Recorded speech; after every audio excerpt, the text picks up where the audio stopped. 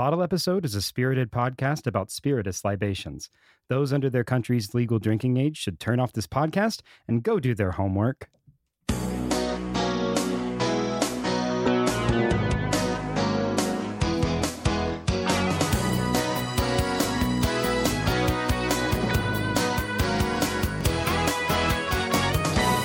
Hey there, everybody, and welcome to Bottle Episode, the professional bartender's guide for the cocktail enthusiast. I'm Lan, I'm a professional bartender. And I'm Elise, a cocktail enthusiast. Yes, you are. Well, today, folks, our guest is just an incredible juggernaut in the Austin cocktail scene. She owns probably my favorite cocktail bar in the city, as well as doing all sorts of events, everything. I honestly am just in awe of like all the stuff that you do. But we have the owner of Drinkwell here today to talk to us. It's Jessica Sanders, everybody. Hello. Thank you so much for having me. So glad to have you. We talked briefly. You just finished up an event at Lemoire here in Austin, right? I did. Yes. I just finished all the pack up. I hope I don't look too disheveled. I'm glad this is a podcast and not a video recording today. The perks of, being on a podcast. Yes, very much so. Face built for radio, 100%. You do all sorts of you partner with a lot of brands. You're kind of like the go-to person in town, it seems like, for whenever a brand wants to like host an event. Your bartenders are the people that they trust. I really love working events. I think it's a time to, you see guests in a totally different light when it is at a special event. You can do things that wouldn't necessarily be appropriate or functional in a traditional bar setting. Usually they're more intimate events. The event we did last night was for only 16 people, so that was really cool. And then you have the other side of event work, which is events that are making cocktails for 500, 1,000 people. And that is a very unique challenge because you're working in very high volume. Your strategy is very different. And over the last probably 3 or 4 years, I've really delved into the event side of this business. And it's kind of fascinating, especially coming out of the pandemic when we're returning to live events, to see how that format is evolving and what guests are looking for at events of different sizes. Okay. Do you feel like it's different post-pandemic? It's different in the sense, I always say post-pandemic, and that's not what I mean. I mean post it hitting. We get it. Yeah. You all get it, right? Exactly. Yeah. It's like the ever-present dynamic or pandemic that we will live in perpetuity, I feel.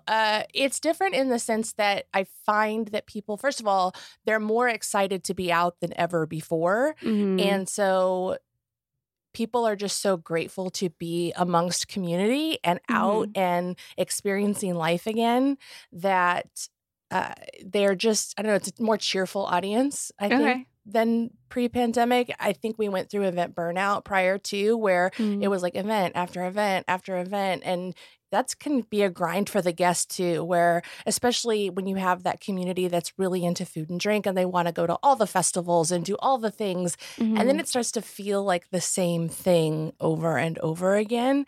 And so where we're at now, I think people are sort of rediscovering what it is like to eat and drink out among people. And sometimes that happens in a field with 1,000 other people. And that's really exciting to people.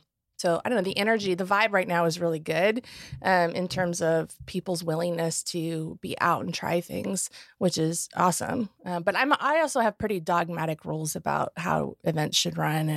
And one of those is just play the hits, especially on the cocktail side of things. Gotcha. Yeah. Just play the hits, right? This is not the time to wax poetic with some like original creation. I'm a big believer in classics at events, especially when you're partnering with brands, because ideally you want people to leave that event, remember the brand, and then have a way to order it at any bar that they walk into the next day.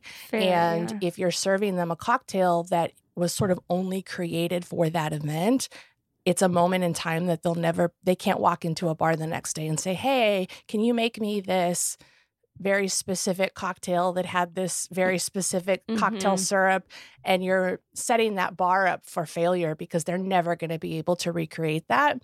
But if you serve them a really well-curated menu of classics at an event, now they have a foundation to walk into a bar the next day or that following weekend and say, hey, I had this really awesome Paloma at this event. Can you make me that thing? And so I don't know. I'm a purist when it comes to event bartending. It's very different than working in a traditional bar environment. Yeah. And Drinkwell is like, you do have a small classics list that you keep rotating, and I think that's really cool. But your menu is all the main drive of your menu is all house creations, all stuff that y'all have come up with there. Yes, we certainly punch a little bit above our weight in terms of what I think the average guest expects from a neighborhood cocktail bar, and that has been the model of Drinkwell from day one. Yeah, it's certainly. I mean, I don't want to say that I was ever surprised because, you know, I knew who was running the place. I knew that I knew that things were going to be good.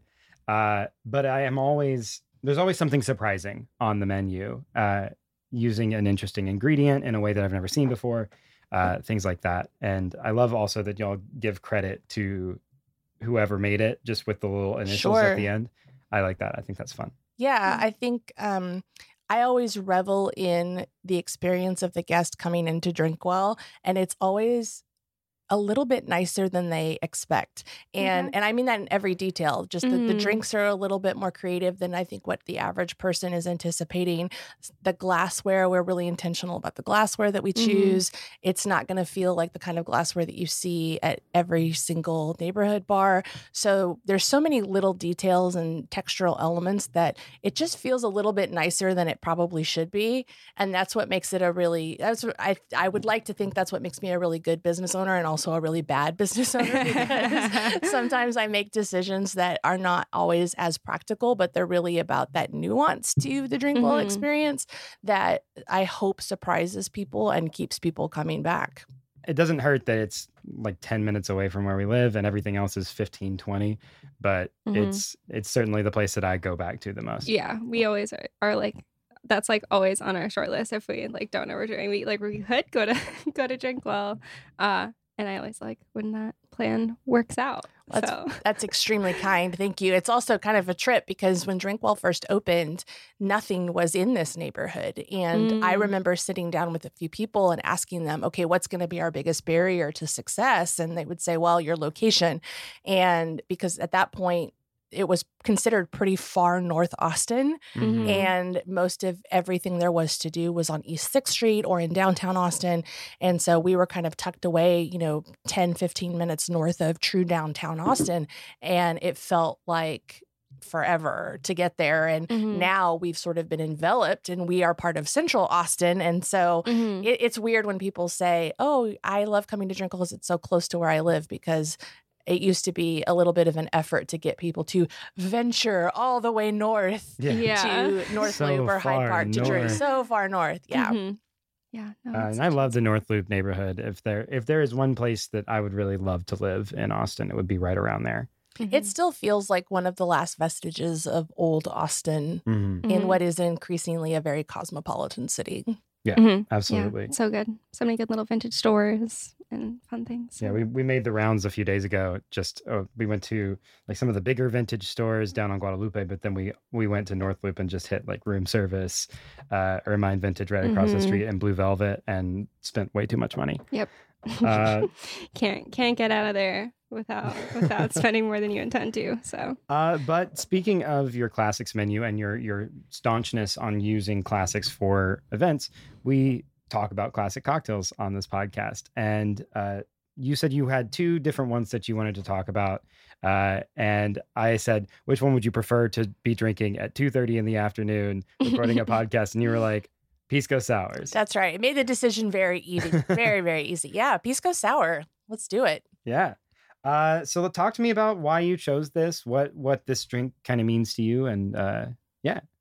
The Pisco sour is a really fascinating cocktail to me. I always refer to it as the sizzling fajita of the classic cocktail landscape, because it is one of those cocktails where as soon as one guest sees one going out on a tray, what's that?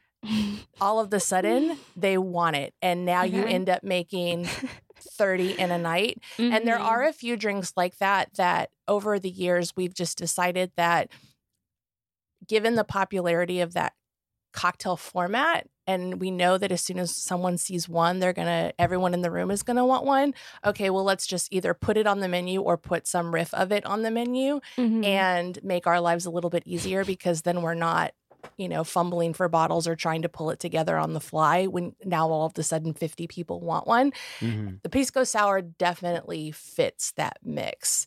And I also like it because it's one of the few drinks by which you can excite people about Pisco. I think that's still considered a fairly obscure spirit as far as like the layman cocktail enthusiast. And it's also not a particularly versatile spirit, right? There's only it's kind of hard to work with in some ways, but this is a banger of a drink that is delicious every single time with very few ingredients. Yeah, it's just Pisco. So for the listeners at home, the Pisco Sour that we are drinking today is 2 ounces of Pisco, 3/4 of an ounce of lime juice, 3/4 of an ounce of simple syrup, and an egg white. Dry shake it without ice first, and then shake it with ice. And then you can toss some bitters over the top and make a nice little design. You're a dry shake. I'm a dry shake You're first. a dry shake fan? Yeah. Do you not dry shake? I don't dry shake personally. So I am a big fan of the whip shake when it comes to egg white drinks. And for those listening, essentially what that means is that you're shaking a cocktail with just a small amount of pebble ice or crushed ice.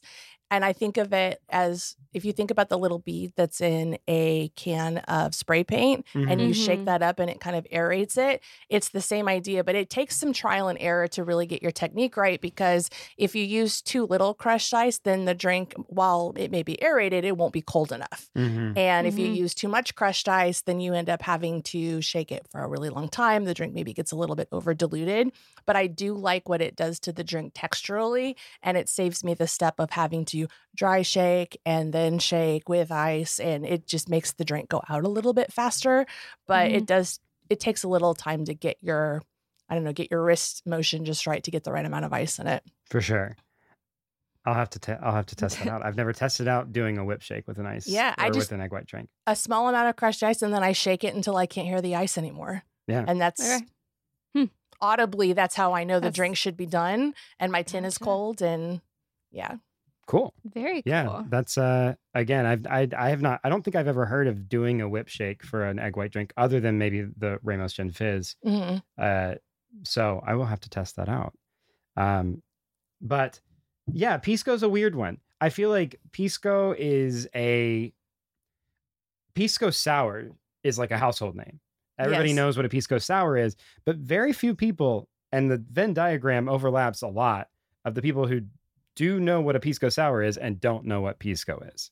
Oh, 100%. I think a lot of people think that Pisco is just a type of whiskey or something because whiskey sours are so popular as well. So people are like, oh, well, like what's the difference between a Pisco Sour and a whiskey sour? And I was like, he just said Pisco. It. Yes. He just said it, what the difference is. Do you want to describe Pisco? Because I think I only heard about what it was like a year ago, honestly. I think I did not know until recently the word Pisco. Yeah. Yeah. So Pisco is a clear grape-based spirit. It is essentially a grape brandy, an unaged grape brandy, predominantly from Peru, although there is a centuries-long battle over who invented Pisco, either the country of Peru or the country of Chile. I think recently the EU kind of declared patrimony towards Peru, and much to the revelry of the Peruvian people.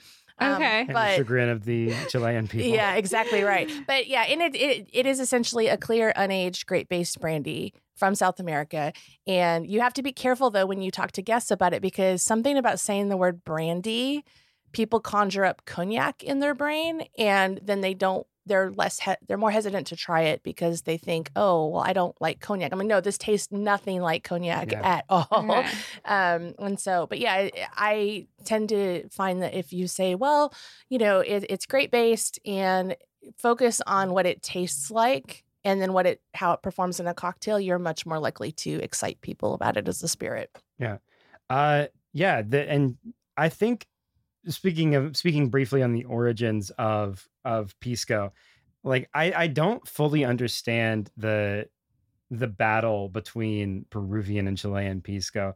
One, there are different regulations for both of them. Pisco from Peru has to be distilled a certain way, and Pisco in Chile can be distilled a different way. Pisco in Chile can be aged, whereas Pisco in Peru cannot be. Also, Pisco was probably invented before either Peru or Chile were countries. 100%. And so like they were doing the grape distillates that they're doing now under like colonial Spain. So it's been a thing like for since the beverage predates the countries. So the demarcation of like who invented it, I always thought was a little silly. But I agree. I agree, but I'm not from either of those countries, so this is, who are we to say? Yeah, that's fair. I feel like I don't know the dynamic of this Pisco beef, but I do feel like it's always fun to have a rival. So like maybe Pisco, like the popularity of Pisco benefits from this fun little back and forth between Peru and Chile invented it. It seems like a fun little, I don't know. Again, it might be serious, but it sounds fun. I've seen things get heated. I've seen people get heated about the origins of Pisco. Either like a Peruvian will come into my, more likely it's a Chilean comes into the bar and it's like, you don't have any Chilean Pisco. But where I work right now, it does have both. And so I saw a guy get really excited over like our aged Mistral Añejo. Okay. He just got really, really excited and he was like, I'm going to have that with Coke. That's always a really fun moment when someone comes into the bar and they see something from their country of origin that previously they were only able to access in that place or in a larger city. I think if you go to New York or San Francisco with bars that have really robust spirits programs and they have those more esoteric things, I always get really excited when a guest comes in and they find something that they thought wasn't accessible to them in a small bar or in a small market. And I feel like those moments are also just it's one of the big reasons of why I do this, seeing somebody's eyes light up because you can provide them with the thing that they are like most hoping for. Or the thing they didn't know they wanted until they saw it. And then it completely flips their night. Yeah, absolutely. So that was really cool. And yeah, Pisco, you can make a Pisco sour with either. There are also other South American unaged brandies. There's Singani. I don't remember any of the other ones. Yeah, Singani is really cool. That's really delicious. Rad. Very delicious. It's distilled at a very high altitude. It just has a very different profile. Yeah. Yeah. But yeah, I love Pisco and I love the Pisco sour. I think it's a very simple drink that requires a little bit of technique nuance from the bartender. And I don't know, egg white drinks in general, I think are just delightful. And I'm really happy to see that most of, at least our guests, are so much less averse to it. When Drinkwell first opened and as soon as someone saw an egg, they were like, what are you doing to my cocktail? And we were still in that era of people being really weirded out by eggs in drinks. And then now I feel like people don't bat an eye about it at all. Don't. And in fact, they are looking for the cocktail on the menu that has an egg white. And there's just by nature of what it is, they're excited about it. Yeah. Folks will, at the Roosevelt Room, folks will just go down the line and be like, have I had all your egg white drinks yet? Because I would like to have all of them, please. Yes. And I do quite enjoy egg white. I do have a question for you. This is maybe a little bit of a to industry question. Do you crack your egg whites to order or do you prep them?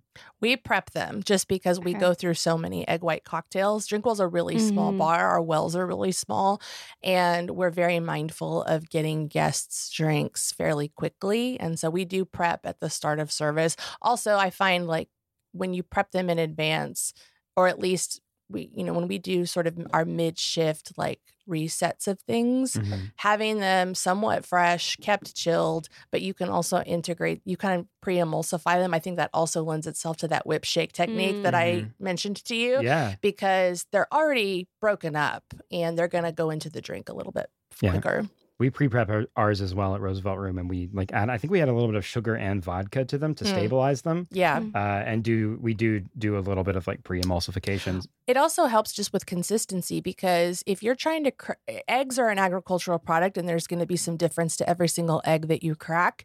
And where I find most people go sideways with egg white drinks at home is they use the entire egg white from their egg in their cocktail. Just going to ask, what is the measurement when it says when you include egg white in a drink, how much should you put in? In my opinion, no more than a half an ounce of egg white. But most people don't think in those terms. Most people at home are not measuring their egg whites. They're just cracking a whole egg white in their cocktail. And American eggs are enormous, right? And we're used to come on, we buy our eggs in a size called jumbo, right? So that can yield over 1.5 ounces of egg white. And when you put too much egg white in a cocktail, it's not so much that it becomes overly eggy in flavor, but it does dry the drink out a lot. And it really throws the texture of the cocktail off quite a bit. So the other benefit of preparing your egg whites in advance is now you can put them in some vessel that allows you to measure them out and get a consistent amount for every single cocktail, rather than hoping that the egg you crack is right. Which sounds like it most likely won't be. Correct. Well, and also from a sanitary perspective, you're cracking eggs, you've got egg all over your hands, and it just kind of, not pleasant. Yeah. Do you do anything with the egg yolks? Or do those we save them. We are fortunate. We have a full kitchen at Drinkwell, and so often the kitchen will repurpose them for desserts and things. We have desserts, or in the winter months in particular, we will kind of isolate them and use them for flips, which are cocktails that are made with egg yolk. And so in those months when we're going through a lot of egg white drinks, it kind of makes sense to have some sort of a custardy egg yolk flip in the mix. Yeah. And flips are delicious. They are. Oh, I love a sherry flip. Your boss is a big fan of the sherry flip. My boss is a big fan of the sherry flip. And I will say the sherry flip that we had, we don't have it on the menu anymore, but we still have the specs for it. And people do still ask for it. And it is primo. There is a very vocal minority of people that are really into dessert cocktails any time of the year. Which is odd because I think bartenders, we lament the guest who's always concerned about a drink being too sweet. But especially, I think coming out of the pandemic, we sell a lot more sweet drinks than we did before. Yeah. I always push up against not too sweet as a modifier, because what I've found is that sweet means very different things to me than it means to you, than it means to you. And so on and so on. I think that a daiquiri is sweet, but when I throw a daiquiri to if I give somebody a daiquiri who said, "Don't make me a sweet drink," they're typically like, "Awesome, happy, great, yes, everything's good." But I think it's a sweet drink, and so I've had to learn how to kind of taper my feelings on what drinks are, because I love a daiquiri, but I do consider it a sweeter drink for me. Sure. And people don't consider a Manhattan a sweet drink, but I think it's a fairly sweet drink. I agree. It's kind of a two-pronged conversation, because I think I always tell guests, are you concerned about the drink tasting sweet, or are you concerned about its sugar content? Because those are two different conversations. And I find what people are most concerned about is the sugar content of their cocktail, because they have this conception that more sugar, well, first of all, I think rightfully so, they're concerned from a health perspective. But secondarily, they're also concerned that it's going to make them more hungover. And I always tell people, okay, if you have 4 of anything, you're probably going to wake up feeling a little sluggish tomorrow, regardless of what it is. But I always try to hone in on, all right, what is your concern? Is it that you don't like the taste of something sweet, or is it that you're concerned about how much sugar is in this drink? Because there are a lot of drinks that, you're right, are very sweet in terms of how they taste, but they don't have a lot of residual sugar in them. So trying to get to the root of that question in an efficient way during service. And a lot of guests, to your point, they'll tell me, I don't want anything sweet, but then they'll suck down 4 painkillers, which is a pretty sweet tropical cocktail with coconut cream, right? And it's like, look, delicious is delicious, right? Yeah. So, yeah. So, and so too sweet is always a thing that I don't know how to find that for you. But I typically, that's where being a hospitalitarian and actually asking follow-up questions and not being like, all right, well, then you just get a shot of mezcal or something. Right. You get a dry martini. But whereas like, I mean, I feel like it's like, okay, well, like, what do you consider sweet? You know, do you like, what do you typically enjoy drinking? Do you want something that's more like booze forward and dry? Or do you want something that's, you know, refreshing? Do you want something that's more tart? Yeah. And which, finding those questions, I think, is good. Which I feel like the refreshing, it doesn't necessarily mean sweet, but like it definitely is maybe like in my mind sweeter. I don't know. Yeah. Again, it's like different for everybody. And you can get into the conversation of like, I find it unproductive to have the conversation of, well, in order for your cocktail to be balanced, there needs to be some sugar in there, probably. Yes. Or something to replace the sugar if you're going for a specific vibe. Yeah. I feel like, I don't know. I feel like as someone like ordering in a bar, if like, don't be afraid of sweetness. Yeah. Should be. I mean, I don't know.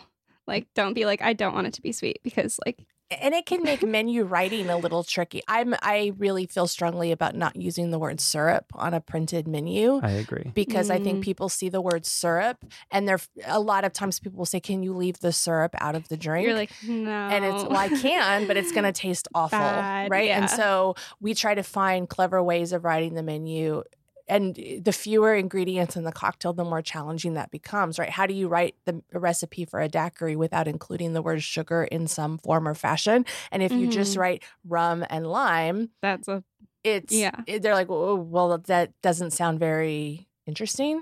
And people that know just enough about drinks are like, well, that's not a daiquiri. And it's like, no, we really do put something in there. So you're like, oh, you know, and you get creative with the verbiage, cane sugar or something like that to make it convey the sense that there is a sweetener in the drink without turning people off by the word syrup. Pisco sour is a little easier because it's pisco, citrus, egg white, angostura, and you can kind of leave the nuance of the simple syrup component out of it. And most people will focus on the other elements of the drink. Yeah. Because like, do you think it's like almost like artificial sweetness that people are afraid of, like a saccharin-y, like that's a fair point. Even with desserts, like I feel like a lot of times like a lot of people don't like frosting because I feel like it's just like way oversaturated sweetness. Yes. And I don't know if that's like what people are like, I don't want my drink to be frosting. Well, and I think especially if someone is new to drinking in true cocktail bars, they are probably concerned that what you're working with is some sweet and sour type mix or some artificial sweetener or high fructose corn syrup based flavored thing. And so that's like not what you're using ever. No, exactly right. So it can get a little challenging. It's kind of a fun wordsmith activity of how to, and to your point, how do you quickly have that conversation and keep service moving and not turn it into a game of 1,000 questions and also discuss flavor profiles. Yes. Down. Here's this chart. Yes. So that's another reason why our cocktail menus are historically written in a little bit more of a conversational style in terms of this is what this drink tastes like, not here is the list of ingredients in this drink. Yeah. I've been having I feel like between when we went to Bar 5 Day, we had to critique a menu and it was like this heinous menu. And it was supposed to be, we were supposed to just like basically write an essay on why this menu was bad and what we would do to fix it. But I've also been talking to other people about menu writing and how like what my feelings on it are. And I think that that's a very interesting conversation to have. The like, I'm not a huge fan of just being like, this is the drink, here's what's in it. Right. I like, I don't think that people don't care. And if they do, they will ask. And if they do, they'll ask. But I feel like people get bored of reading like an essay about one cocktail when it's like, strawberry basil infused tequila, like made with a Spinzall, and then like going super granular into how everything is made when it's like strawberry basil tequila. Like you could just say that, and then if somebody wants to know how you do it, you can tell them all the cool things you did to make the cocktail. But I think that the average person walking into the bar just wants to know what it tastes like. And another thing that I really like about the Drinkwell menu, and I've seen this more at out and about is showing people how it's served. I like when you have like a little image or maybe a little blurb about what glass it's going to come in. Is it stirred? Is it shaken? That I think gives people way more information than like saying the honey butter infused simple syrup toasted with pecans or whatever. Yeah, it adds so much context to be able to just know what glass it's going to be in. People, I find, love to buy things. They hate to be sold something, right? No one comes home and says, oh, I was sold a new car today. They say, oh, I bought a new car today. And I think the same conversation can happen around cocktail menus, where the more that you can do as a bartender to trace it back to something that they're already familiar with, and they can feel empowered to proactively order it without you having to sell them on it, the better experience they're going to have. And so understanding like what are the 8 or 10 drinks that people already know, even if they've never been in a cocktail bar before. Almost everyone knows what a margarita is. And so if I can write on a menu, a margarita style cocktail with strawberry and basil, I don't have to put any other ingredients on that page because they know they're going to get something that is sort of in the style of a margarita that tastes like strawberries and basil, and they're all in. And that drink might have 6 or 7 different ingredients and aperitifs and house-made cordials and all kinds of things. But what they see is margarita, strawberry, basil, I'm in. And that, I think, really helps guests to feel like they're owning their own experience rather than needing to be guided through an experience by a stranger. Yeah. And some might say that that's like dumbing it down or something, but I honestly disagree. I feel like I prefer for things to be simplified for me, and I can read a list of ingredients and usually know about what I'm going to get. Yeah. I don't want to have to think too hard. I'm not there to like, I don't know, dissect and be closed on something. And then also, I hate when you have to Google stuff at a cocktail bar. Yes. Well, one of my favorite quotes, John Santer, who owns a bar called Prize Fighter in Northern California, I sat through one of his classes once and he said a great cocktail menu is an exercise in empathy, not in creativity. And you have to understand that your guests may come in and they might not know anything about cocktails. Another reason why I gravitate towards Pisco as a spirit is it was in the very first cocktail that I fell in love with, which was at Death & Co. in 2006, 2007. They had a drink on their menu called the Little Bird, and it was essentially a Pisco punch with strawberry and pineapple infused Pisco and Saint Germain. And it was the first cocktail bar I had ever been in of that style. And I remember looking at that menu and I almost left because I did not know what anything on the page was. You know, I was coming off of like my Coors Light drinking era and maybe a margarita or a cosmopolitan or something, but I really didn't know anything about spirits.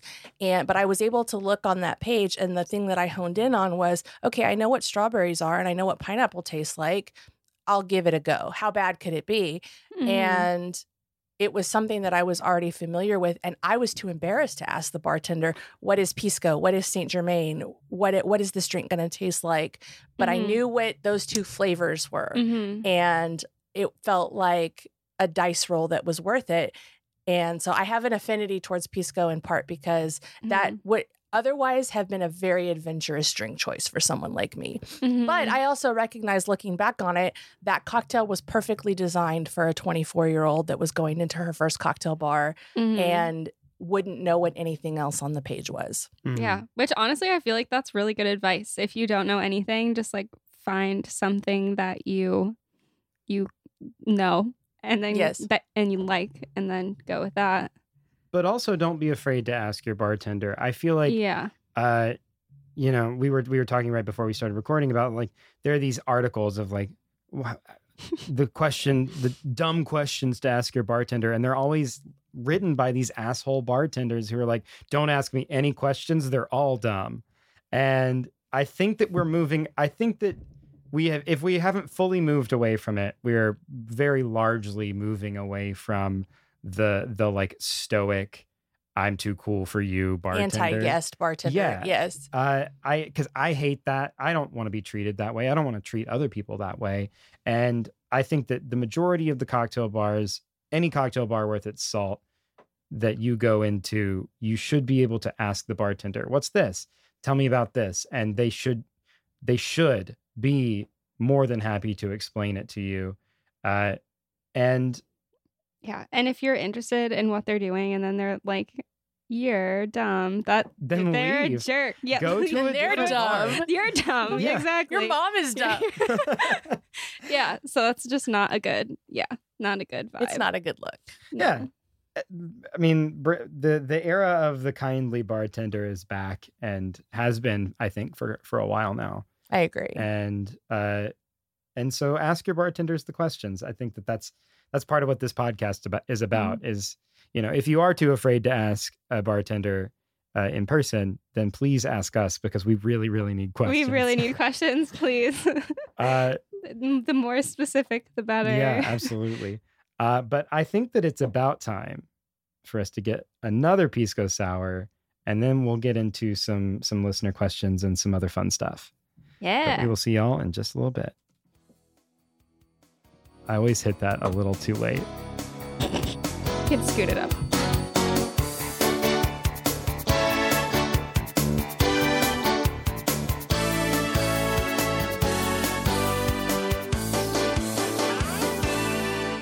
And welcome back. So we generally like to ask everyone who comes on, since this is like kind of TV inspired, are there any things that you've seen in TV about bartending, about bars, about entertaining that drive you crazy whenever you see them? Oh, the size of it's what an interesting question. The size of pours. Okay, so particularly when it comes to neat pours. So I've just recently gotten into the show Billions, which is absolutely fantastic. I'm completely enthralled. It's trash TV. It's like Succession, but trashier in a way. Awesome. Okay, but very often in these shows, when they're at bars or they're having like business meetings that involve alcohol, I look at these neat pours and there's like 6 ounces of whiskey in these glasses. It's like, if you drink that, you're not doing any business. Well, I understand probably for television, they need the visual effect of there seeming like there's liquor in this thing. Mm-hmm. But I think it sets up a very false expectation with the guest of how much booze they're going to get in things. Mm-hmm. And as bartenders, we're already challenged with the kind of glassware that most people have access to at home. And I think you and Maddie Kay talked about this in your Martini episode, where the type of glassware that most people have at home is substantially larger. The things that you buy at Target or at Bed Bath & Beyond or what have you, they're not more traditional cocktail glasses. And so, it always irks me in movies or in TV whenever I see these cocktails that are enormous, or these pours of things that are absolute, like three volumes of what we would get in a bar. And that's what leads to the guest that comes in and says, okay, where's the rest of my drink? Yeah. And you're like, you got the rest of it underneath that bar top there, right? Yes. Yeah, you're in a position where you have to defend the pour, and you're like, we want you to walk out of this bar. Yes, 100%. Yeah, 100%. Yeah, so that always intrigues and slightly enrages me a little bit. Yeah, I don't actually have one this week. However, I sort of do. One of my coworkers, Armando, showed me a heinous clip from the TV show Smallville.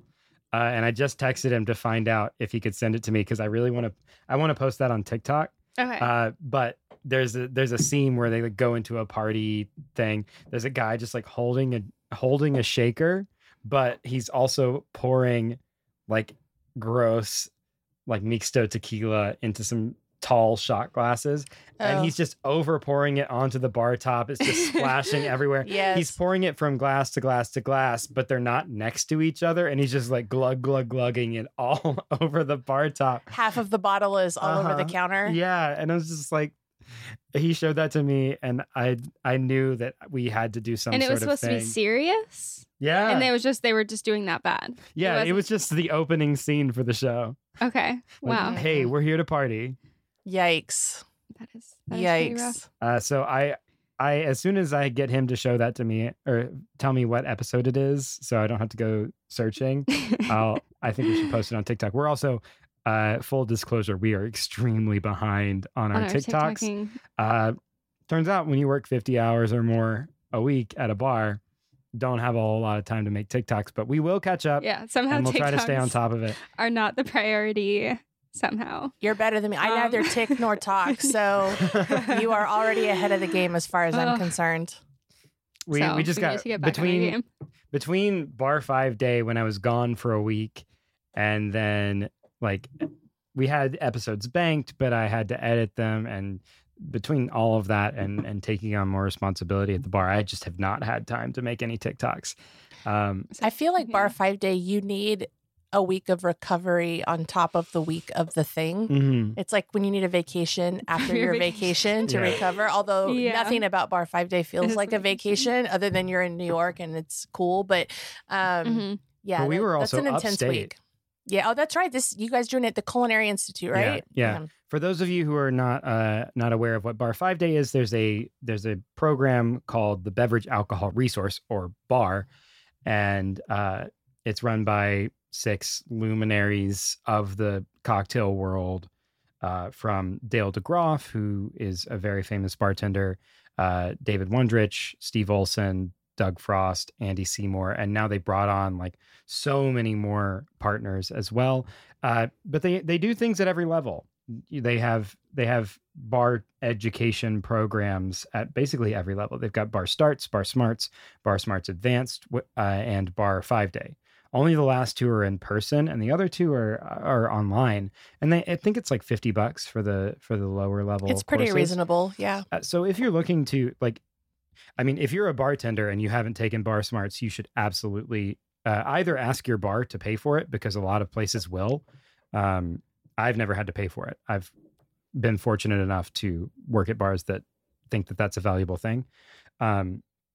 But also I think it's worth the money. And I think that if you're in a place where you can shell out that money, then it's a good thing to do. You'll learn a lot about spirits. You'll learn a lot about bartending. You'll learn a lot about the history of cocktails. And if you're an enthusiast who really wants to know their stuff, hitting Bar Starts or Bar Smarts is, I think, a really good way to really up your game. Yeah, well, not only is it a pretty rigorous and comprehensive program, the reality is there's not a lot of alternatives to it. Yeah, we don't, in the spirits or in especially on the cocktail side of things, there is not a lot of education that is formalized the way there is, for example, in wine. Yeah. And so it is kind of the best of what's available to us. And that's not a pejorative. It's a fantastic program, but it also is kind of the only game. Yeah. It's the best of what's available to us, but even if there were more available to us, it would still be some of the best that was available to us.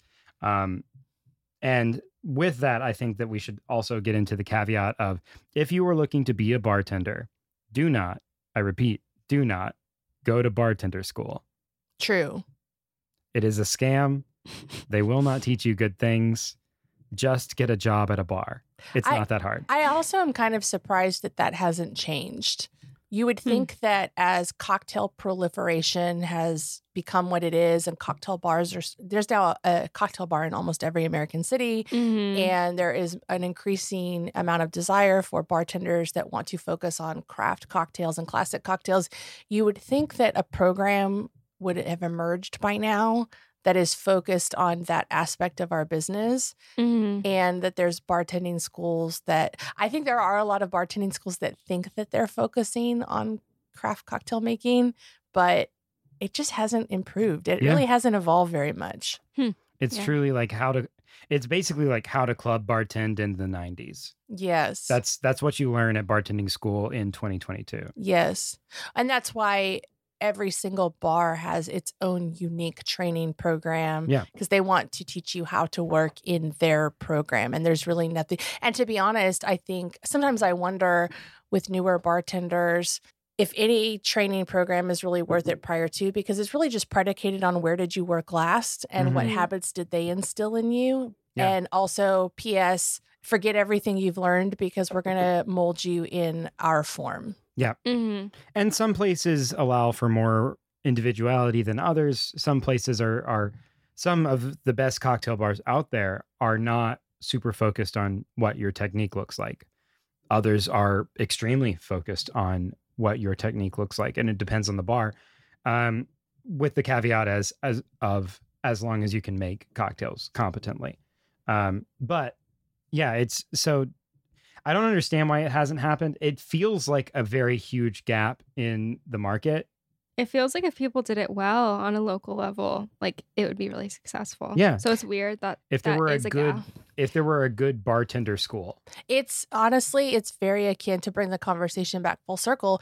It's sort of akin to what's happening on the event side of our business, is that increasingly you have brands or events that want to have a higher echelon of cocktails at their events, but the catering companies that are out there are not, that's not their wheelhouse. They don't know how to execute really well done cocktails at scale. And there's very few players at the table in terms of who can pull off really exceptional cocktails for 10,000 people at a music festival that is beyond just whiskey cokes and vodka sodas. Yeah. And, Liquid Productions is a great one. Yeah. Andy Seymour, who you mentioned, who is part of the Bar 5 Day, their company is pulling off extraordinary cocktails for thousands and thousands of people at events. And there are very few companies out there that are like that. Yeah, absolutely. So similarly, on the education side, we haven't yet seen a nationally accredited bartending school that focuses on the style of drink making that we participate in. Yeah. I mean, even like Bar 5, like Bar Smarts, Bar Starts, Bar 5 Day, all of that, it is the only program that I would really recommend for bartenders who are looking to learn about bartending. But it's not, it is very loosely focused on the technique of bartending and more about, here is the history of this. Here's why we do this. Here is what you're serving. And I think that that's incredibly valuable. And I feel like I learned so much studying for it and going through the program. But it's not about like, all right, well, here's how you stir. Here's how you shake. It's assumed that you already know that. And it's assumed that you already basically know the recipes. Yes. Well, and much like I would say cooks would probably have this position about culinary school in that nothing replaces real world boots on the ground experience. Yeah. Right. It's almost like, I feel like bartending is one of the last vestiges of like apprenticeship culture. Oh, interesting. Yes. I think that that's kind of valuable too. You know, there are so many idiosyncrasies, bar to bar, and it's almost impossible for a school to be like, all right, well, here's how you do this. Here's the way, because there isn't one way. And so I think that the apprenticeship model is more useful. Yeah, which I mean, maybe there's a gap because there simply doesn't need to be a thing. Yeah. Correct. And just bartender school is like, don't do that. And that's the thing. Maybe that's the answer. My just blanket advice. Think about it as an apprenticeship. Yeah. My blanket advice for any aspiring bartender is don't do that. Don't go to bartending school because you can learn everything you need to know on the job. Yes, I would agree with that. Yeah. So there you have it. I don't exactly remember how we got here, but know we should ask you about your... So almost every person that we brought on the show so far has wanted to talk about the martini. Oh, sure. But that was our first episode. So we covered that second episode. So we covered it super early. Said everything that there is to say about the martini. We covered it all. It's fine. There's nothing left on the cutting room floor there. There will probably be a martini part 2, but we can't just have every episode be about martinis. But what is your go-to martini? Oh, I'm so happy that you asked this. We knew you would be. Yes, because you are right. It is such a personalized drink. And I think especially it's weird. It's become the new, I want to say 7 or 8 years ago, the drink that was the bartender's drink was the daiquiri, and everyone had like their rum that they preferred, their particular spec in terms of more lime juice or more simple syrup, or I don't want simple syrup, I want turbinado, whatever it was, right? And you also, it kind of became the drink by which bartenders tested other bartenders or sort of evaluated the quality of a bar in terms of walking in, ordering a daiquiri and seeing what they gave you and then deciding if you're going to have another cocktail or if you're going to switch to beer, right? I feel like the martini has become that next thing where it's the drink that we most enjoy when we're not on shift. It's the drink we make ourselves at home the most. And it's also the drink that we are measuring other bars and bartenders against. But long-winded way to say, my favorite martini, and quite frankly, it is my favorite cocktail. Okay. It is my desert island, or like the last drink I hope to have on this planet, a Tuxedo number 2. Ooh. Which is a martini that has, and it's interesting because there's kind of 2 different recipes that I've seen for this, and the naming or the nomenclature kind of gets interchanged, a Tuxedo number 2 or a Turf Club. And I see them as 2 totally different drinks with different builds, but I have seen them used interchangeably. But gin is the base, dry vermouth or Dolan Blanc vermouth. I think the Turf Club more often calls for Dolan Blanc. I like my Tuxedo with dry vermouth or some split of dry vermouth and something like Cookie Americano. Yeah. And then a bar spoon of maraschino liqueur, which is a dry Italian cherry liqueur. And then the cocktail is stirred. It's served up with an absinthe rinse on the glass or an absinthe aromatic. And I just adore this cocktail. It makes me feel a certain way in a bar. And especially when I see a bar that, you know, when you think of the word tuxedo, it feels fancy. And in a lot of cocktail bars, like Drinkwell is a good example, nothing about the space feels fancy, but when you're drinking a tuxedo, you feel fancy. So yeah, I love a Tuxedo number 2. It is my favorite cocktail of all time. It is awesome. Have you ever had a tuxedo? I don't think I have, so I will have to. Yeah, try it's rad. You'll have to make me one later. I'll make you one later. Yeah, the Tuxedo number 2 is an oft overlooked martini variation.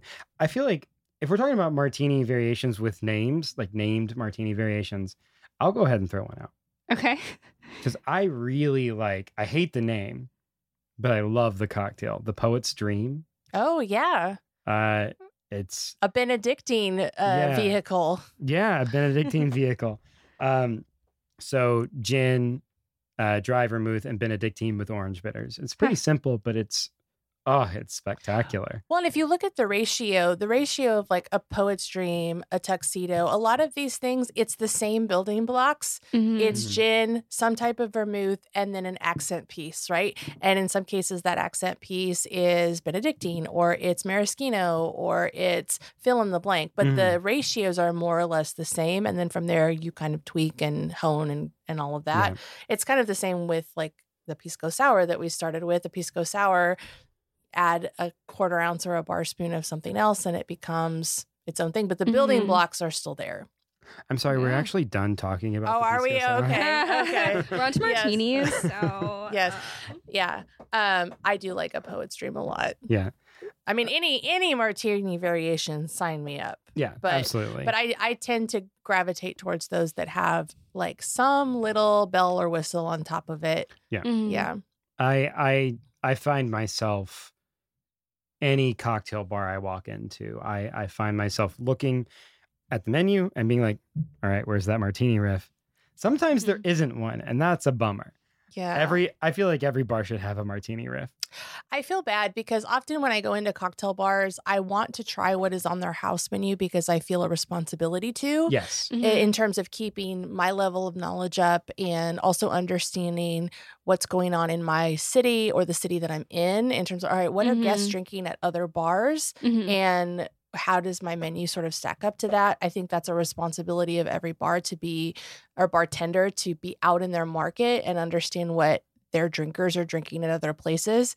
And so I feel an obligation to have whatever's on the house menu, but all too often I fall into the lazy trap of just ordering the martini that the bartender wants to give me or seeking out the martini variation that's on their menu. And so I need to be better about branching out. But if you're in the right venue, it's kind of a foolproof drink. Yes, absolutely. I think because it is so personalized, you can ask for exactly what you want and you know you're going to get it. You can ask for exactly what you want. And if the bartender is up to snuff, then they can make you exactly what you want and it will be perfectly done just for you. Yes. I'm a huge...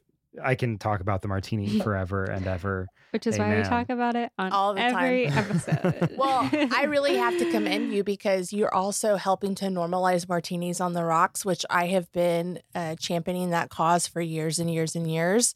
And so I'm happy to see that it has entered the popular ethos of things. Yes. Through podcasts like yours, you're making a difference. Hey, we're just happy to have a listener. Changing the world. Yeah. No, again, one martini at a time. If you're joining us for the first time on this episode, hey, you can take your gin and you can take your vermouth and you can pour them over a big ice cube at the same time. And hey, that's a martini, baby. Man. Yeah, no. The first time I had a Poet's Dream was actually on the rocks. I was at Attaboy in Nashville, and I had like 3 martini variations, and I just killed them because I drink very quickly. Just in general, if I focus on other things, my hand will just go and drink whatever is in my hand, be it like soda or a cocktail, or whatever. So I had killed like 3 martinis and I was like, I'll have another like in this same vein, please. And they brought out the Poet's Dream and they were like, this is the Poet's Dream. Here's what's in it. It's great. We also put it on a rock for you to like lengthen it out a little bit. And I was like, I see you. That's hospitality. Yeah. Yeah. The poet in me sees the poet in you. It's very namaste energy. Yes. But I was like, hey, game recognized game. Yeah. That was a very tactful way of telling me that I'm drinking way too quickly. Please, dear God, slow down. Don't chug this.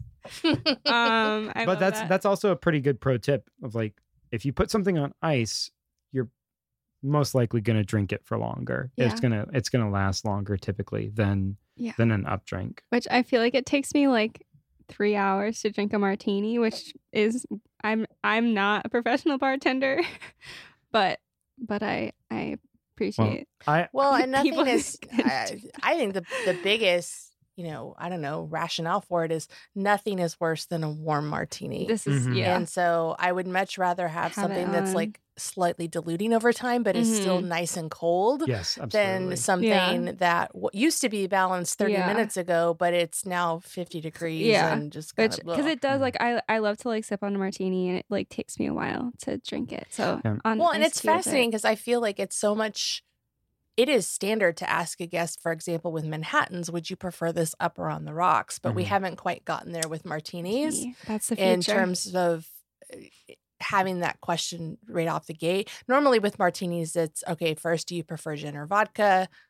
And then you get into the next question, which is about how dry do you like it, and twist or olive, etc. But the up or on the rocks, that's really the only question with the Manhattan other than do you have a whiskey preference? Mm-hmm. Yeah, which I feel like, do you think it's because like the martini glass is so like iconic? Yes. And it's like a martini goes in a martini glass. I mean, which the isn't martini even true. Conjures up something visually for people that I think a Manhattan does not.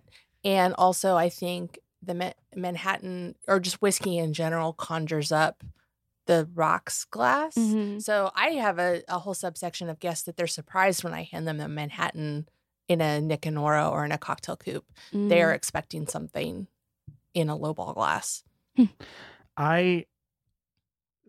Which I guess is also like, that's why it's nice to have like if that's on your menu, to have the little picture of the glass. Yes. Because it is a little bit jarring to be like, wait, this isn't what I expected. Well, even though it is probably what you want. Very sadly, I hate to say this, but it is a fact, is that you are still battling like the gendered cocktail glass conception. And in terms of women don't drink whiskey and things of that nature. Yeah. And so you have a lot of men that are used to drinking whiskey or whiskey cocktails, but they want it in the quote unquote manly glass, which to them means a rocks glass or an old fashioned glass.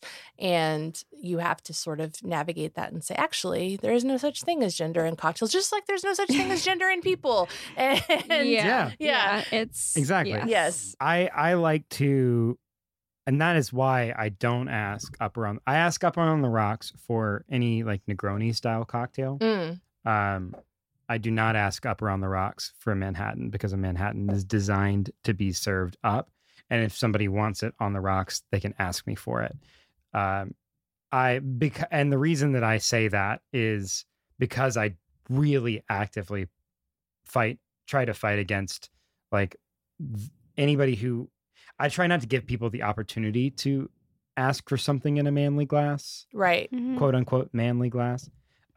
I try to not give people the opportunity to like to even have that conversation. I hand them the Manhattan. Drink it. If they don't want it in the cocktail glass, if they want it in a rocks glass so bad, they'll ask me to change it. And that's okay. And I will. I absolutely will.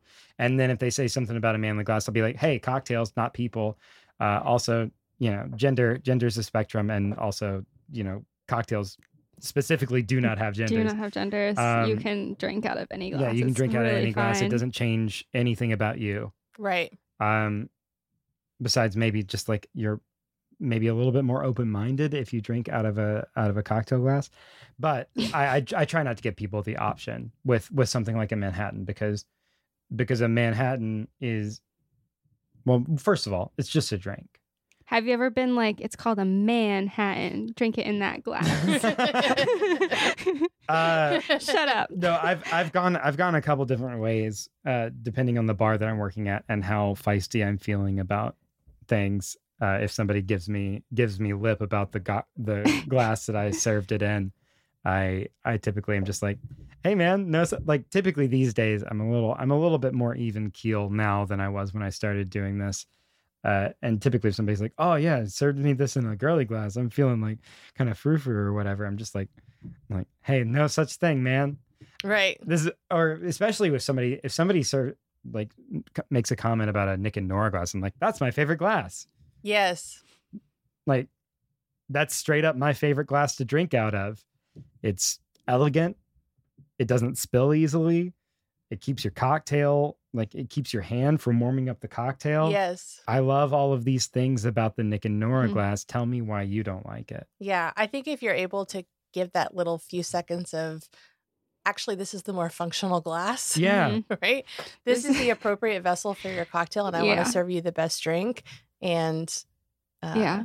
P.S. And like don't be so close-minded. Yeah. Your giant manly hands will just warm that drink up so fast. Your big, hot, manly hands. They're just so big and beefy that they're just going to toast that drink up. Your strong, warm, manly hands will warm up this cocktail. Sweaty.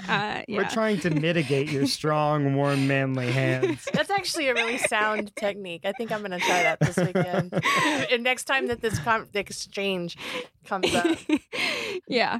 There you go. Yeah, we just noticed how big and manly and warm your hands were. We could see the heat radiating off of them and how strong they were. And that's why we gave you this glass with a stem, so that your big, manly, warm hands would not warm up the cocktail. Brilliant. Absolutely brilliant. You gotta know your audience, right? I guess. Yes. Well, I guess. my big man. Thank you for the compliment. And and I will drink it in this cheers to you. quote unquote girly glassware. Yes. Anyway, on that note, yeah, we should probably get into listener questions. Okay, so I have one here about tiki drinks. Who's it from? My friend Tommy. And he said, what are the best tiki drinks without nut-based liquors? I love tiki drinks, but I am allergic to almonds, with a little sideways smiley, oh no, face. Oh, well, the face of chagrin. Yes. Yeah. I'll give two answers because they're two very different drinks, but we talked about one earlier in the show.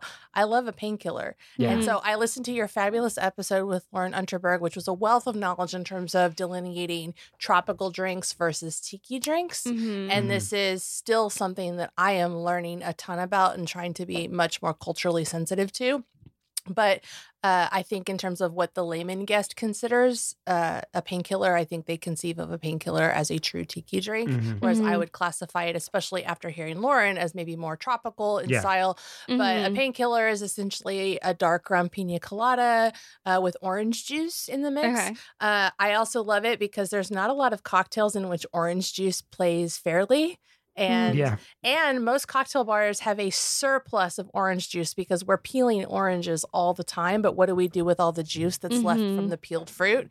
So if you can find a way to work a painkiller into your program, it at least helps cut down on some waste. And it's really delicious. It's one of those foolproof drinks where I very rarely have a guest, regardless of whatever their drinking proclivities are, that doesn't love the taste of a painkiller. It's just a straight up and down good drink. It's so good. And then I also am a big fan of the Jet Pilot, which has cinnamon and grapefruit and really delightful dark rum cocktail. It's very refreshing, but again, it has that nice baking spice note to it, and no nut liqueurs required.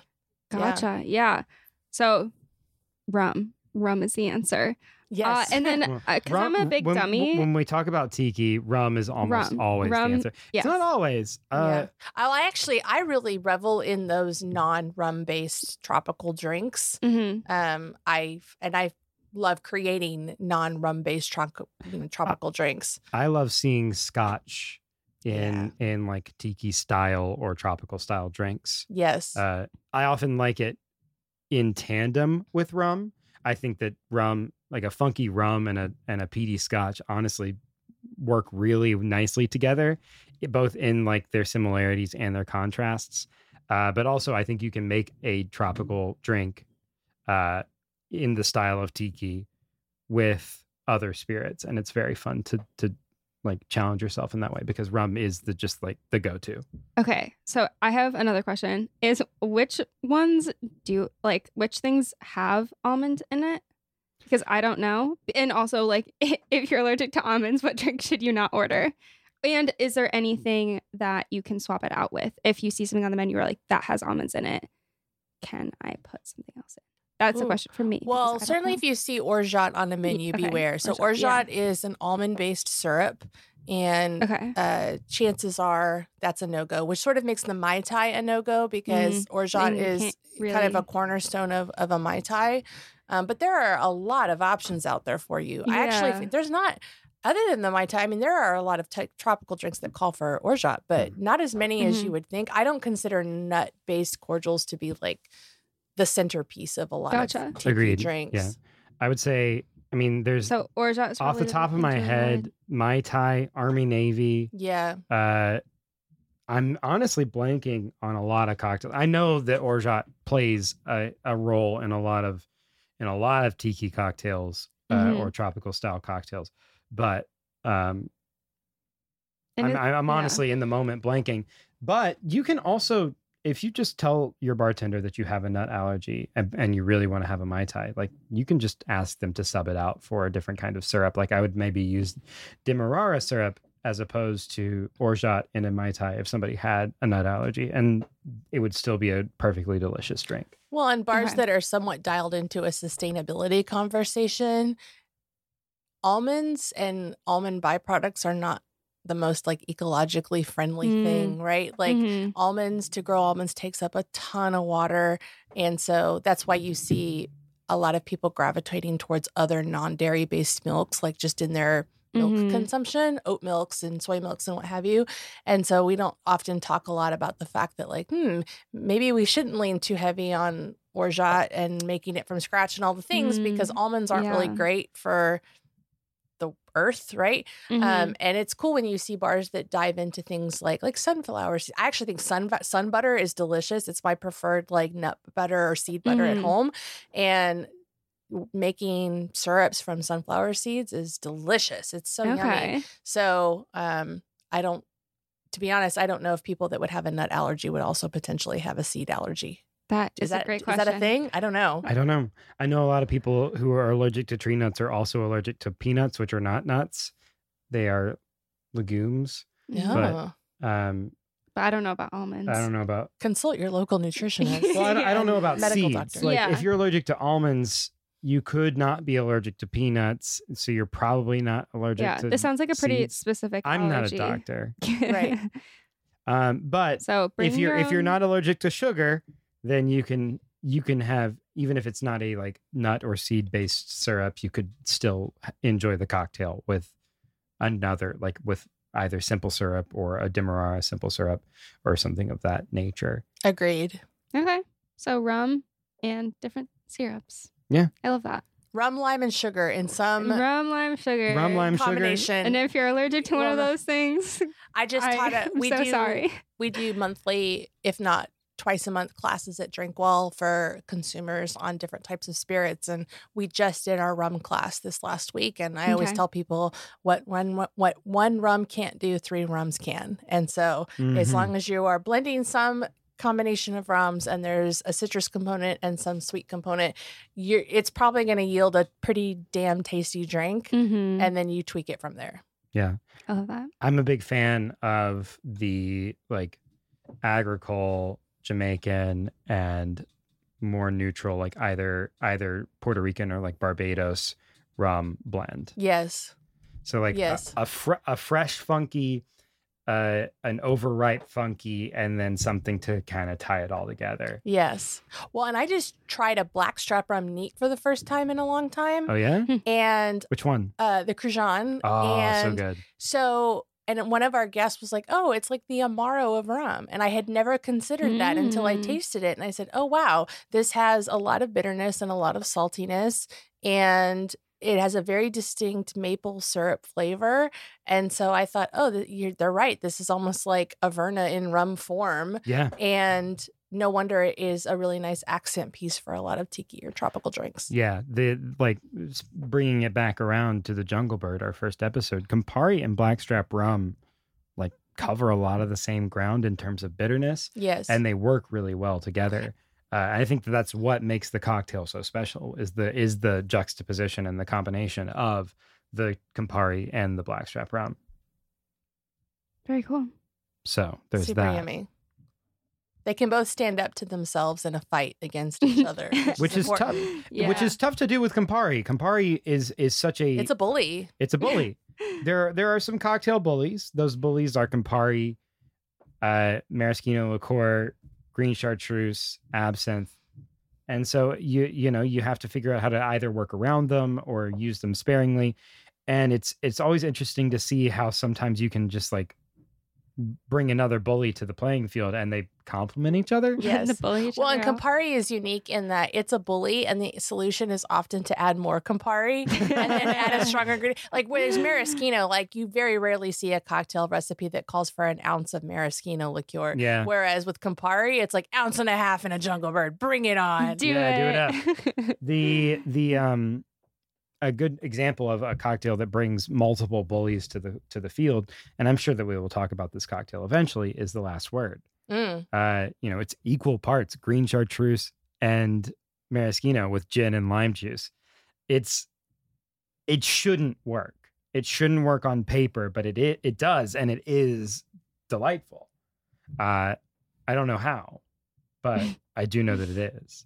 I am awaiting the Last Word revival. I feel like we're in a Last Word low point or valley where it has fallen a little bit out of favor. And I do think part of that is over the last like maybe 7 or so years, a lot of bar owners and bar managers have trained their bartenders not to sell the Last Word because chartreuse is so expensive and increasingly harder to find. And also when something becomes so popular, it falls out of favor because it's not cool anymore. It's kind of like Saint Germain where it's like, it's a delicious drink and it makes everything taste yummy, but we don't want that, right? Yeah. Somehow that's bad. And the Last Word is kind of that thing. And then it went through a phase where people were ordering mezcal Last Words, and then that felt cool. Like that's the cool way to have a Last Word. And that was about 10 years ago. Yeah. And so now I feel like we don't get a lot of calls for Last Words anymore, and we don't proactively sell them. But I anticipate a revival as you have a new audience of drinkers that are coming into cocktail bars and trying drinks for the first time. I don't see how you avoid having it be a part of the conversation for people because it is a delicious cocktail that is pretty foolproof. And when you start subbing in different bases, I don't know, it's just a very user-friendly drink. Agreed. But we should probably get one more question. Yeah, I was going to say, do we have time for one more question? And we think don't you have it? Okay. But our good friend Brandon asks, if I've been sitting in a bar for a while, not being greeted or talked to or acknowledged, but people after me are getting orders taken, etc., what's a good next step so I don't seem like an ass? Why would you seem like an ass? Exactly. That was my question. Interesting. You're not the ass in this situation. Yeah. Well, I don't know. Gosh. I'm like, I feel awkward for this person sitting in that chair not getting acknowledged. That's so terrible. Yeah. That's so terrible. Man. And I guess I've been in this situation as a guest, and because, and if you work in bars, you give a lot of grace to whoever's working because you understand, okay, there must be a reason I'm not being acknowledged, right? Yeah. And especially if that bar or bartender knows that you work in a bar, very often we get ignored for a long period of time because they understand, hey, I see you, right? You know what I'm dealing with right now. Yeah. But for the everyday bar consumer, that can be incredibly frustrating and demoralizing and feel very unwelcoming. And, you know, I don't know. Like, I would say the move is never like snapping of the fingers or a yelling or whatever like obnoxious behavior to get attention. I think my real answer is decide, okay, do you still want to be there? Yeah. Right? Yeah. Like, first, here's the thing. You may really want to be there for other reasons, in which case I think trying to pull a server aside in a discreet way. I always try to find the host or the server and I approach it from hey, am I doing this wrong? No one's greeted me and I really would like to place a drink order. And I feel like I'm doing something wrong as the guest. And if they're a dialed in bar staff from a hospitality perspective, it will wake them into consciousness and say, oh my gosh, we are really dropping the ball here. Now we need to go above and beyond to make sure this person feels absolutely welcomed and feels really taken care of. And at that point, you could be looking at like a seat change and some special attention and things of that nature. At least that's how I'd like to think about it if something like that happened in my bar where we were so busy that we inadvertently ignored a guest unintentionally. If someone made us aware of it, oh my God, we'd go above and beyond to correct it. But often you're in that situation, you're like, you know what? I don't even really want to be in this bar in the first place. I'm going to go next door. Yeah. That's my biggest piece of advice is if you don't have to be there, like if you're not there with a big group of people, you're not like meeting somebody there, then like you don't got to be there. You can, if they don't value you enough to acknowledge you, there is a bar across the street or down the street that would be happy more to than take happy your order, to take your order and provide you with adequate service. Yeah, I think I understand the anxiety of being like, well, how do I do this without looking like a jerk? And it's like, well, you're not the one being a jerk here. You're the one who is somebody's being a jerk to you. Yes. And whether it's intentional or not, somebody is being a jerk to you and you need to stand up for yourself. It is like if I give somebody a bad cocktail, or, you know, a cocktail that they don't like. I don't make bad cocktails. If I give somebody a cocktail that they do not enjoy, I want to know so that I can fix it, so that I can get them something different. You know, maybe they took a leap. Maybe I suggested something that I thought they would like and they didn't, and they don't want to hurt my feelings or whatever. Hurt my feelings. I don't care. You won't hurt my feelings. Just tell me. It's not my recipe. It's not my recipe. Or maybe it is. Yeah. And you know what? Not every recipe is for every single person. I will never be offended if somebody tells me that they don't like my cocktail. It's not a failure, it's feedback. Exactly. So in the same way, like if somebody feels like they're not getting good service, tell me, you know, if you feel like I am not providing you with adequate service, let me know, because I will, or let somebody know so that they can tell me, you know, do whatever you feel comfortable with, because I'm here to serve you. I'm here to make sure that you have a good time. I'm also here to make sure that everyone else has a good time. And so sometimes we make mistakes. Sometimes we miss people. Sometimes we think other people have it covered that don't. Yeah, which like it could be just like an honest mistake, or just like them being really busy and like messed up by taking someone who came in after, and they might feel bad, and it's not that they like hate you and like that you're doing something wrong. Well, and I think that's something I wish that guests knew a little bit more. And it's not their fault that they don't know it, because we go to great lengths to hide it in terms of what else is going on in the bar. How often do you see a review or hear an experience from a guest where they say, well, they weren't even that busy, and yet still I had this not great experience. And it's like, well, busy can mean so many different things. Yes, there might not be that many guests in the bar that they're taking care of, but oh my God, their ice machine blew up in the back and there's water leaking all over the floor, and they just broke 2 bottles behind the bar and there's simple syrup that they're trying to discreetly clean up. And P.S., 2 people called out sick that day, right? Yeah. So there are so many ways in which a bar can be busy that is not obvious to the guest that's sitting there, because all they see is, oh, well, I'm one of only 6 patrons in the bar or 10 patrons in the bar. And so therefore they feel like the bar is not very busy and therefore they should be getting a certain caliber of service. But you have no idea what is happening behind the scenes. So it might not they're trying to, the chaos that's trying to be controlled. And that's not the guest's fault by any means. And partially it's on us because we do go to such great lengths to conceal that aspect of it. We want it to seem seamless and flowy and just the duck swimming above the surface. And sometimes I feel like we could do a better job of being a little bit more vulnerable to our guests in terms of what it takes to keep a bar running and humming. And I don't think that's a bad thing. I think we have become a little bit too invested into this idea of, well, the guest is just there to escape and we are there to serve them. And that's true, but we're also not their servants. And there is an aspect of the work that we do that is not always visible to them. For sure.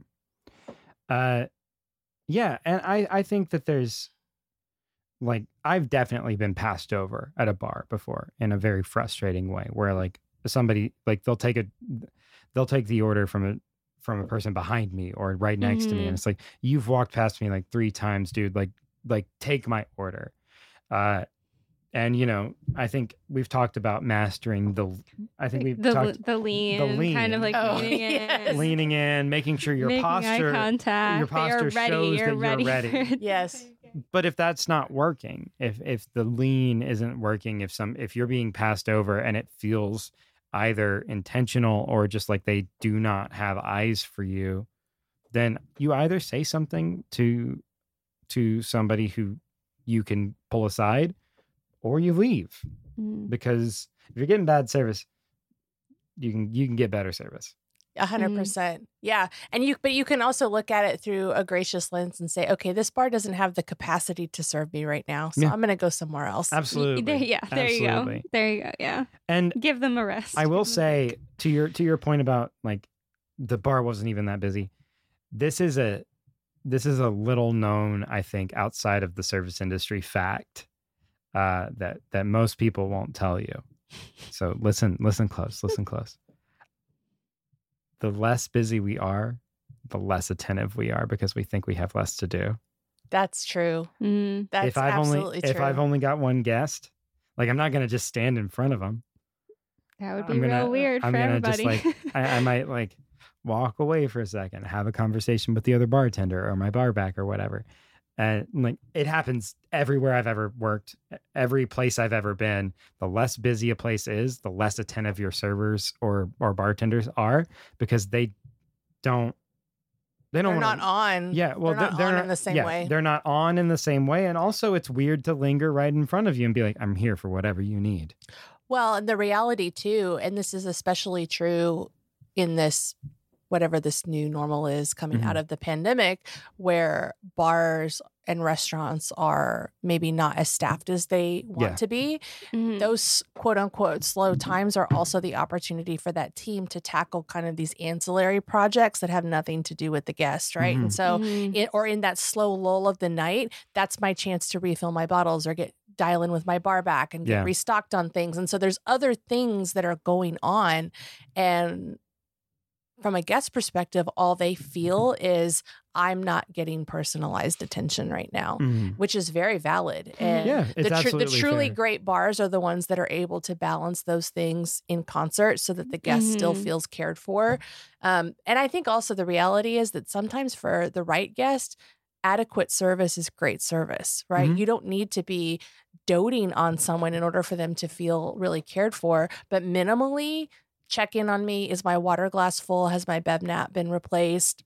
Make me aware that you're aware I'm a human being sitting at your bar. Yeah. And that is sufficient. And that's fine for 95% of the people. I'll say, I think that is honestly fine for me. Like, yes, most places that I go, I don't want somebody to be checking in every 5 minutes. I want, if you see my water glass is empty, refill it, all that sort of stuff. But, like, I need to know you're there. Like, if I need you, I need to be able to, like, have access to you, but I don't want, like, constant check-ins. I typically don't, especially if I'm sitting at a table. I feel like I don't like if I've made the decision to sit at a table, then I typically want to have a conversation with the person that I'm sitting with. If I'm sitting at the bar, I enjoy chatting with bartenders. I think that's a pretty universal industry thing, that we enjoy chatting with other industry people. But if I'm sitting at a table, I'm just like, all right, yeah, no, we're good to chill out, Well, and another secret of bar life that I think most people would be surprised to hear is most bartenders are introverts, not extroverts. So having a conversation with a stranger is just as awkward for us as it is for you, right? It really, truly is, right? Yeah. And so I want to make sure that you feel welcomed and that you feel cared for, but I also don't want to make you feel uncomfortable by my presence. Yeah. And certainly as a guest, if I'm drinking alone in a bar, I want to be ignored. Yeah. My dream bar environment are ones that I can come in with a book and drink my martini in peace. And the bartender will refill my water glass and say hello and give me my check in a prompt manner. And other than that, like, we're good. Yeah. We're good. Absolutely. We've gone so far over time here. It's been so fun though. But it's been such a great conversation, and I'm so glad that we found the time to do this. But we should probably end the episode. Jessica, do you have anything that you would like to plug? Anything you want to talk about? Oh, just if you are in Austin or visiting Austin, please come see us at Drinkwell. You can follow us on Instagram. Our handle is @DrinkwellAustin. We are a delightful little cocktail bar. We just celebrated our 10-year anniversary. Yeah, congratulations. Yes, and exciting. Congratulations for the Tales nomination. Yes, our very first Tales of the Cocktail Spirited Awards nomination. 10 years. It's a little bit odd because usually those things are reserved for, I feel like that's something you get super hyped about when you're a very new bar or you're in the kind of bar that gets a lot of national press. And so it was really special for us because I think a lot of people woke up that morning and looked at their list and said, what is Drinkwell? Right. So it was very flattering and kind. And we're as the team is just very elated. So it's nice. That's so awesome. A 10-year overnight success story. That's how all overnight success stories happen, I feel. Yeah. Yeah. Cool. Again, definitely go to Drinkwell. Can't recommend it highly enough. It's just a delight to go in there every single time. And we've had now 2 Drinkwell folks on the podcast.